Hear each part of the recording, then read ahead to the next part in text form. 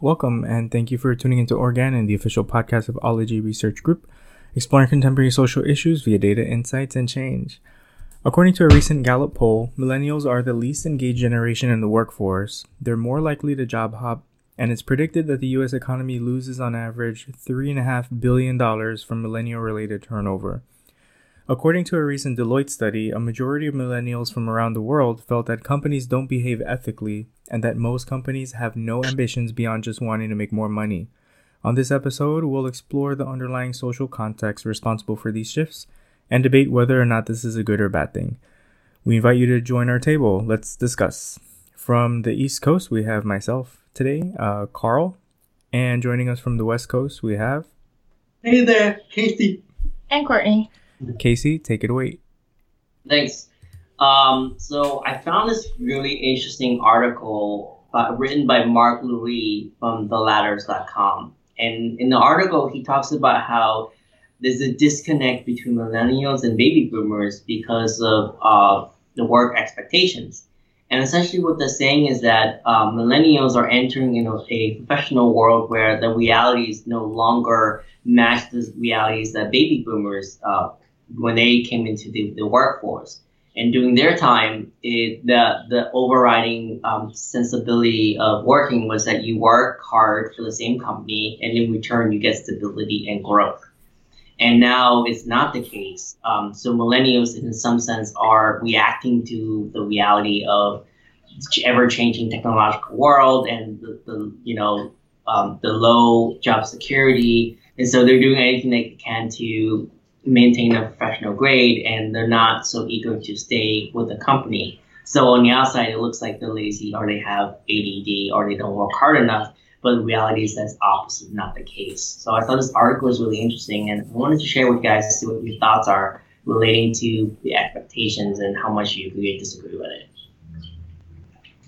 it. So do you think, Casey, that industry responded to millennials by creating conditions that would make them not want to stay for that long? Or is it the other way around? Are millennials responding to the industry? Because, these days, if you do stick around in the same organization, let's say, depending on the company, they're not going to give you a perpetual 5 to 7% compounding pay increase year over year, if just for staying there. You know what I mean? There's now been this development of what's known as the entry level job, quote unquote, where you kind of go and you stick around for just a little bit, gain experience, and then hop somewhere else. But I also think that it's beneficial for an employer to have these entry level jobs because you can expect a lot out of somebody who doesn't have an experience. They're very happy about having a job to begin with. They're high producers. They can stick around for longer periods of time, and then they're gonna leave. So they're not gonna ever be a liability when it comes to and I say liability in an accounting way, that they're not gonna be a liability with having to pay high pensions or anything like that, or any sort of health benefits, because people are not gonna tend to stick around that long anyway. Yeah, I going back to the original thing, I think the factors that are influencing this are beyond the industry and millennial control. I think it just happened. Why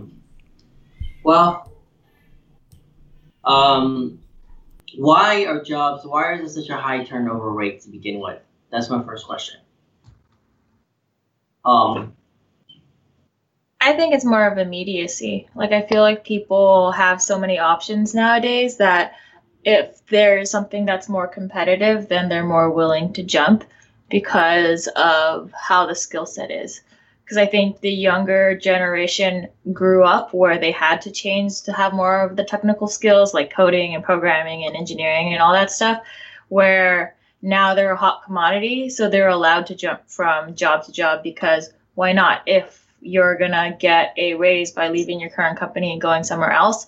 And I think it takes them to be comfortable with what they're making to finally understand maybe now it's the time for me to focus more on the leadership instead of how much is going into my bank account, because that really ties back to your personal well-being. But at the same time, if someone's showing you a higher dollar sign, I can see how it's more enticing for people straight out of college. And that's a really good point. And also, you get a higher pay bump when you switch to new jobs than you do when you stay. And I saw this in my old boss, and I saw this in me too. Like the company has a bottom line for how much they can give you promotion, and that's always less than how much you could make if you switch to a better position in another company.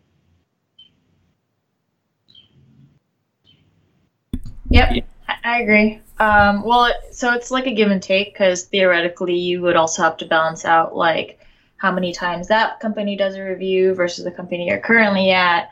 How like fulfilling is it actually to work at that company versus not? But I think people do jump ultimately because everyone jumps nowadays.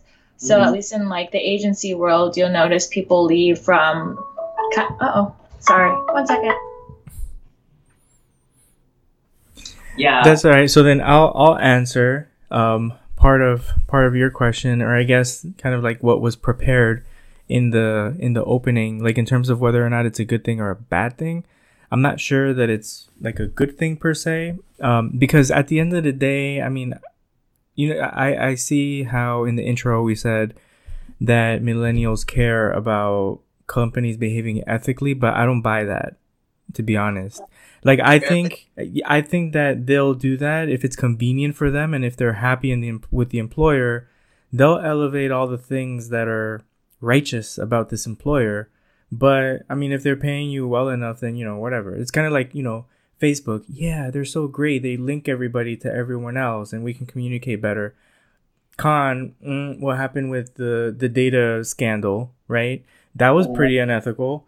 But do you see people like marching out of Facebook and YouTube and all these tech companies and stuff? No. I mean, like we work for institutions, and the institutions pay us, and that's it. And then the degree of like, ethics, like you're not going to be an investigator of the organization trying to find out like whether or not their record's clean or not. When you go and you work for an employer, they run a background check on you, not the other way around. And you can choose like which employers to apply to, but there's no guarantee that you're going to get that job anyway. So you might end up working for, I don't know, like a slaughterhouse if you're a vegan. You know what I mean? And if it happens that way and you got to do that because you have to make money, then that's the way it's going to be until you're able to work for another organization whose values more closely aligned to yours.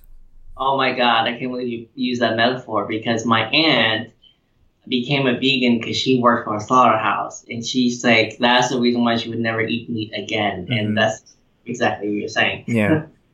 But I do look at companies from an ethics standpoint when I apply for them. Like when I choose not to, that's one of the things I look for in applying for them. Like, do they have ethic standards? Do I believe in the values?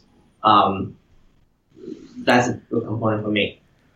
Or you also end up working for an organization that's very good at covering up their dirty work too. Because they're not they're not just gonna let everyone in on everything that they're doing. Do you think all companies are inherently unethical? No, I don't think so.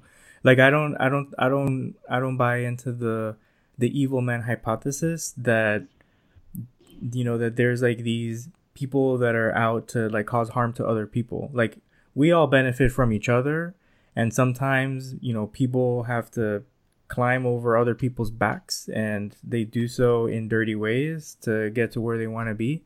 But I don't think that at their inception that the companies or the organizations or the systems or anybody is designed with intentional motivations to harm anybody. Every time when we talk about those evil stuff or like bad people, I look at my dog and I'm like, wow, she doesn't have an evil bone in her body. I can always be like Sierra, all full of love. I saw Bolt yesterday, and Sierra kind of reminds me of Bolt. A boat? Bolt. Have you seen that movie? The little cartoon dog where the thing's in a hamster ball? You gotta watch it. You have Netflix, you have Bolt. Bolt. Okay. Just watch it with Sierra. That's funny when there's the animals or like other dogs that makes noise in the TV, she'll watch it. She'll be like, "What's going on? Mm-hmm. Who's saying?" Yeah. I think it's a good thing that millennials, that all the things that happen to millennials and people have to be responsible, because I think it's more indicative of the changing environment rather than the fact that millennials are the cause of it. In fact, I feel maybe we're biased because we're all millennials, but millennials, we adapt, and that's how, and baby boomers, they just have to catch up. Mm-hmm. But here's the devil's advocate monkey wrench that I'm going to throw in there. So if in the aggregate we know that millennials don't stick around for very long, and I have a major project that's going to take 9 years to complete, am I going to hire a project manager who's a millennial? Maybe not. Well, you can, but you have to be, this is what his advice is. You have to know what is it the millennial wants out of the job. Like, what do they get out of it? And you have to ensure that that's what you can honor that contract in them. But why do the employers have to do that? They're getting at it. They're getting something out of it because they're getting paid for the job. That's one way of looking at it. And but if you want to keep that employer, like let's say the person has the skill set that other people don't, and this is exactly what you need. His advice for baby boomers is you look for what is it that they want to get out from it, and you make sure that you honor that part, because that's what will keep them safe. And I think it comes back to being authentic. No, I won't say authentic. This sounds cheesy, but authenticity. Authenticity. Authenticity. Being authentic, and the idea that like you honor what your agreement is, because I think part of the reason why millennials bounce is that the companies don't really honor it. They say something, but they don't really follow through or do it. Yeah. I think it's hard sometimes. Like, I know companies say certain things, but there's the personal thing where your managers truly do care about you, but then at the same time, there's also the finance aspect of it.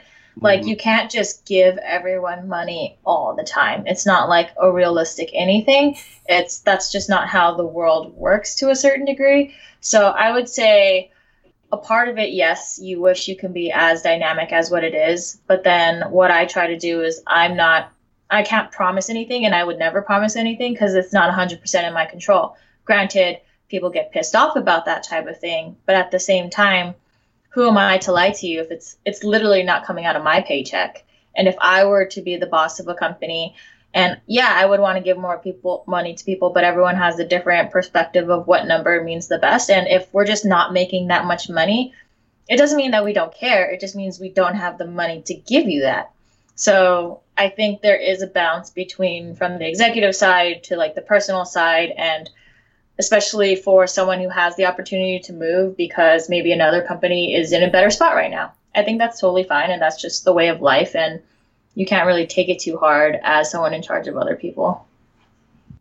Yeah, I mean, but what you're saying, Courtney, is about being real. Like, you're not sugarcoating it. You're telling it as it is. I think in some ways that's a lot better than having a boss who's like super nice to you and promise you and don't deliver. Because to me, that's more like, then why bother?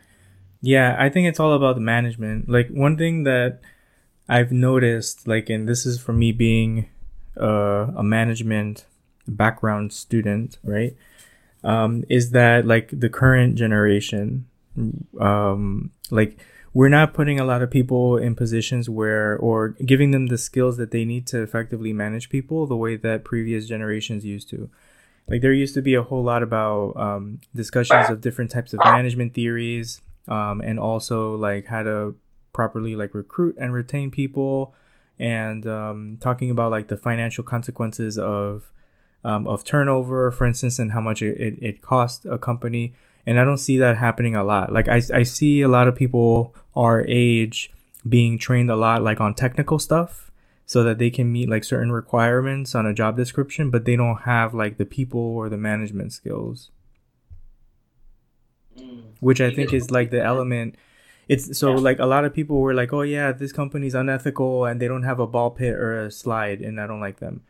But like if you have a really good manager, somebody who mentors you, who takes time to listen to you, who really like is genuine about improving you and making you better, then that should be like more than enough to keep somebody in. I think, I don't know. Well, it depends, because it depends on the level, right? Like I would say all of us are in a nice enough level where that's what means the most to us. But kind of to my earlier point before my phone decided to talk, it was that some people don't make enough where they need that kind of incremental money just to kind of survive in a certain environment. Especially like, for example, we live in LA. Google, everyone's coming down here, and now all of our rents are like ridiculously, probably not more than New York, or I'm not going to kid myself, but it's still an issue. Mm-hmm. So like I can be the best manager that I can be, maybe I could be, but like the lay of the land still takes a factor into that. Yeah. I read somewhere that being a manager is the worst position in a company, because you have zero power and like all the responsibilities. And you really can't make and initiate any changes. You have to follow what the top down is, and you really don't have any say. Right. So I see like how someone could be stuck in that phase and be very disheartened by it. But also, when we're talking, I think it depends what millennial you are too. I think that's a big part. Because you can be the older millennial like us, or you can be the younger millennials who's just starting out their career. And we're at completely different stages of life in terms of work. So are you saying that you're like the older millennial, kind of borderline baby boomer? No, silly. You're missing the Gen X. They do exist too, Uh-huh. There was a study, I don't know, it was a student that I was working with her PhD, but it was a really interesting study, because what we found was that, I was reading, I'm forgetting, but it was really interesting because when you break millennials down by the like smaller fragments, those who were born certain years actually are a bit more conservative than their counterpart. Mm-hmm. And the way they look at work is a little bit different too. And it would make sense because when we graduated, it was literally during the economic financial crisis. Yeah. So where work was like really, really hard to get, things were really, really bad, and we had a choice of either taking a really shitty job or going back to school. Mm-hmm. So we went back to school, but a lot of millennials didn't, and that actually shaped a lot of the way they look about work. Mm-hmm. And but earlier, younger millennials, they didn't have that experience. So they grew up during the Obama years. That's different. Right. Yeah, I can see that. Makes sense. I mean, it's kind of like, being born either late 80s or early 80s too. Mm-hmm. Just different time periods overall. And different, because I think people react to their environment too. And just like how systems and entities and organizations also react to the environment too. It's like, I see a lot of big push for, like, let's say increases in minimum wage, for example, which is good, right? Because things are getting expensive, but it creates another problem, because now employers who are not able to pay more than a certain amount start to shut down. You know what I mean? So I feel like it's kind of like it doesn't really address the root cause. The root cause is not that people aren't getting paid enough. That's the issue, but it's not the root cause. The root cause is that things are getting more expensive, and that's not being addressed. And governments are not very helpful in doing all those, taking care of the social expenses, mm-hmm. and taking money away. And I guess the burden now is placing on companies to serve what government's supposed to do. Right.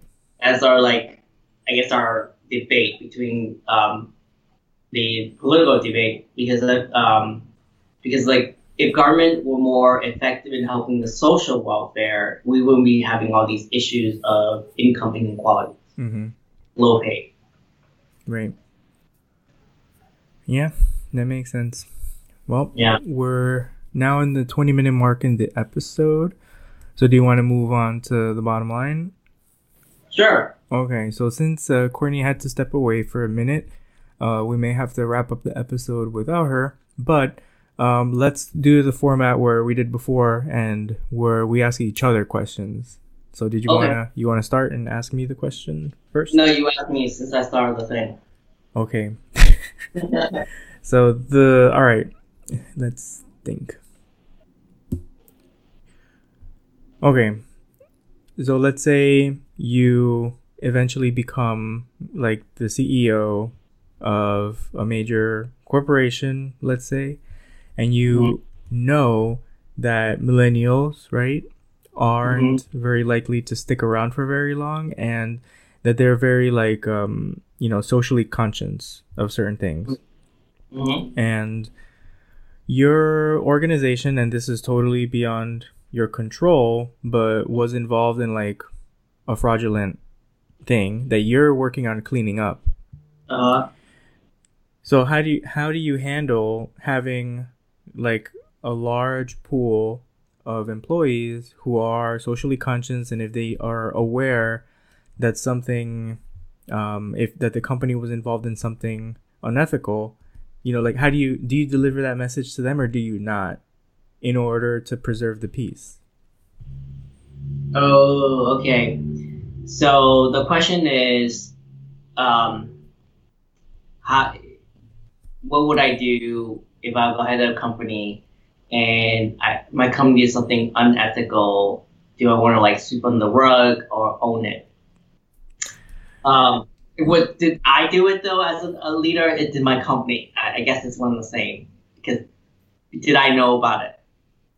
Well, you know about it, right? And was I directly responsible for that unethical?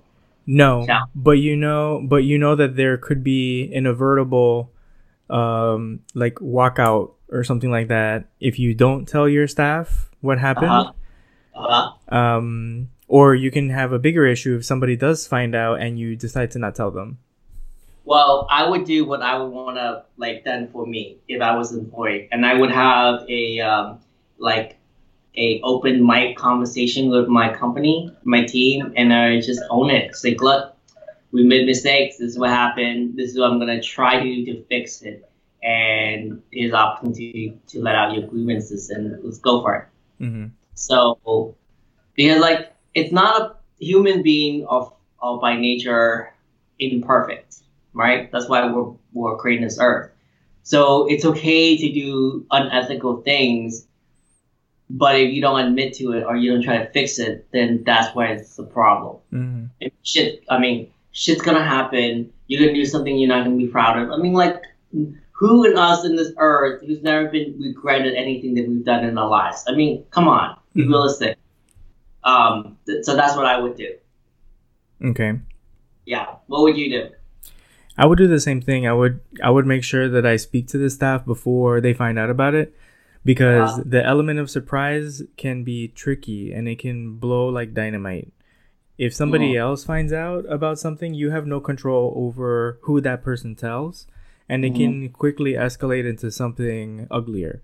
So I although a lot of leaders would opt for the ignorance is a bliss kind of thing, that doesn't work in an environment where people have access to so much information all the time.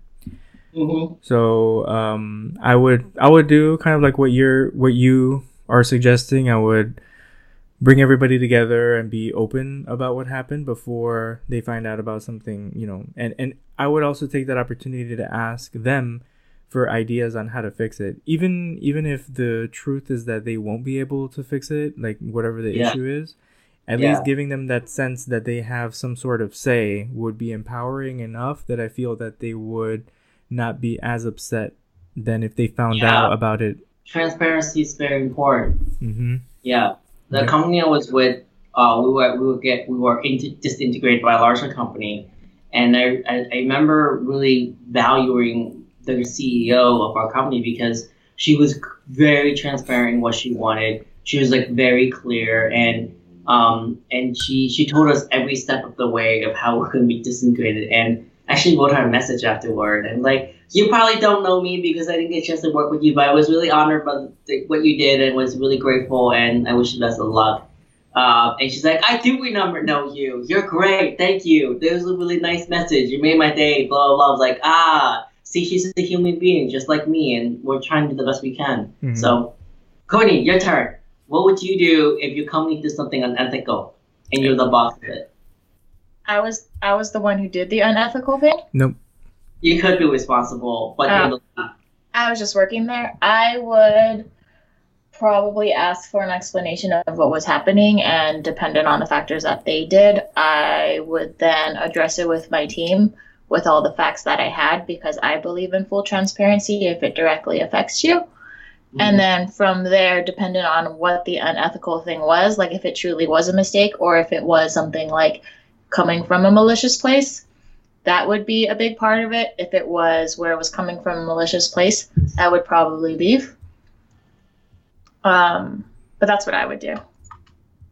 All right. Cool. Did you have any questions, Casey? Since we were Courtney, we were gonna ask each other questions as the bottom line.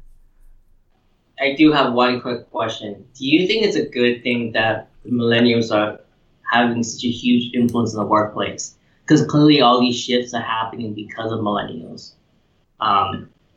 whether you like it or not. Like, do you see that as a good thing? Who's the question directed to? Oh, or Courtney.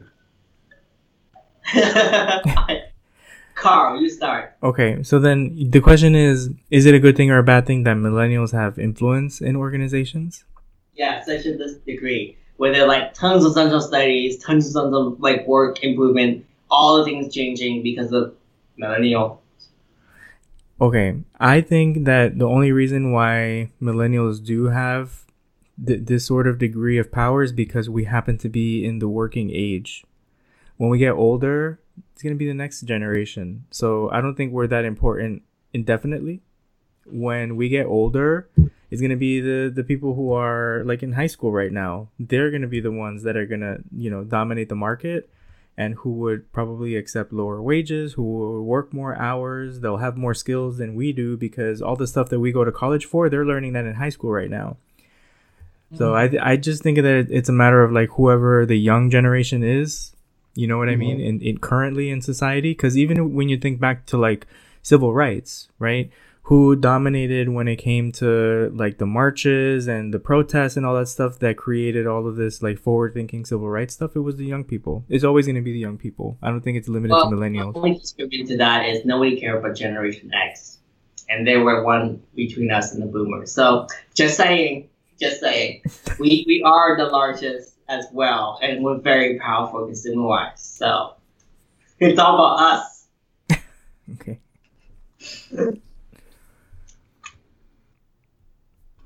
Courtney?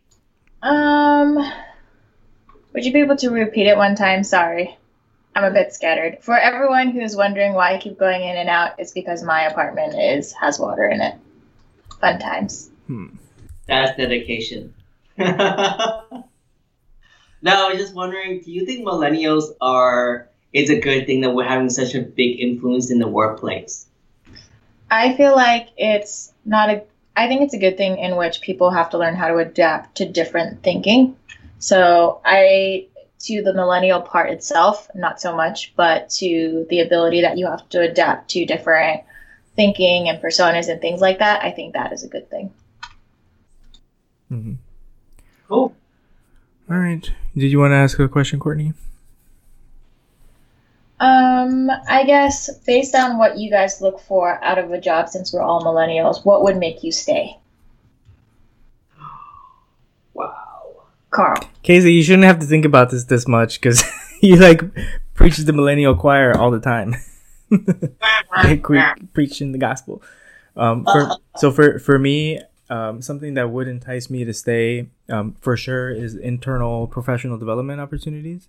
So if within the organization I can get like certificates to learn to do certain things and I can use my paid time to do it, it sends me the message that my employer cares about my development. professionally or whatever, even if it's like building my skills so that I can do something else better within the organization too. Also, if there is like a clear trajectory to look forward to, that would also help me stay. In federal government, for example, they have like the GS, the general service, the general salary, general service scale. So that you're going to be placed at a certain grade, and that every year there's like a step. So like, oh, if I stay here for 6 years and 3 months and 2 days, how much you're going to make. So that will help to also contribute to, on the one hand, it's good because that time in service will equal higher pay, but it's bad because, unproductive employees who are sitting right next to you will also get that same raise too. So you want to be able to know that your efforts are also being rewarded as well. And also having a good supervisor, I think it makes all the difference in the world. When you have a supervisor that's like a micromanager, or that talks to you in a condescending way, or doesn't let you spread your wings and really do the kind of work that you can bring to the table to maximize your contributions to the organization, it can really make or break somebody's decision to stay. Wow, that's really deep. I can see you think a lot about your job, Carl. I'm sick with this and that, not for this, not you, not you. Okay, for me, I don't know. I thought that I like to stay because the work is challenging, but the past few years I've been thinking a lot about work, and I don't really know what makes me stay. It's definitely not the leadership, because sometimes, I've had the opportunity to have really great managers and really good coworkers, but that's not the reason that I would stay. I think at this point in my life, I like stability, and just trying to be happy for me and not let work be my defining criteria. Mm-hmm. Makes sense. Yeah. And I think Casey and I are probably on the same page about this. If Courtney, if you were to ask Casey and I to create like two lists, like one list of reasons to stay in an organization and another list of reasons why we would leave, our reasons why we would leave would be like 10 pages long. Like we know exactly the environment that we hate being in, and when we discover that we're in that environment, we're like, bye, gotta get out of here. Yeah. And the growth process. What about you, Courtney? I think I'm at the point where I make enough for now. I'm looking for someone who can develop me, and it's at that point where I think it's the same with the environment, because I've worked in environments that, in hindsight, I'm kind of like, I really shouldn't have stayed there for so long. But there's that, and then also like when you can actually trust someone to be like your boss and to guide you and stuff. And I think that's what I have at my current company, which is why I've been here so long. But also having someone who challenges you and makes you think outside of your current box. Because I think there's too many people who take the easy way, and they'll be like, oh yeah, that's great, Courtney, that's smart, and then just continue doing that. But I don't need someone to tell me I'm doing good all the time. I need someone who's going to challenge me on a day-to-day. So once I feel like I'm no longer being challenged, that's when I know it's time to move. But at the same time, like, there still has to be things I can generate where I have the opportunity to create new things on my own as well without having someone stunt me. So I think those are the things that are probably the most important to me. And as long as I have those opportunities, I'm willing to stay. Because, like, I don't know. I like my job. I work a lot, but I don't think I would be able to put in this many hours if I didn't like it as much as I do. Mm-hmm. Yeah. It sounds more like the better question is what is not so much what's making you stay, is what are you willing not to negotiate with, and what are you what is, like, why are you leaving? I guess that's more a better question. Mm-hmm. That, because it seems like all our answers are like, it's not so much the reason we're staying, it's the reasons not to stay. Mm-hmm. Yeah, that's true. Yep. All right, great. Well, now we turn to our listeners. What do you think? Are there any ideas for what you want to hear on the show? Make sure to drop us a line at info@ologyresearchgroup.org. And check out our website to learn about our awesome services for organizations and individuals. If you're interested in donating to our cause, Ology is a 501c3 IRS tax exempt organization, so all donations are tax deductible. Until next time.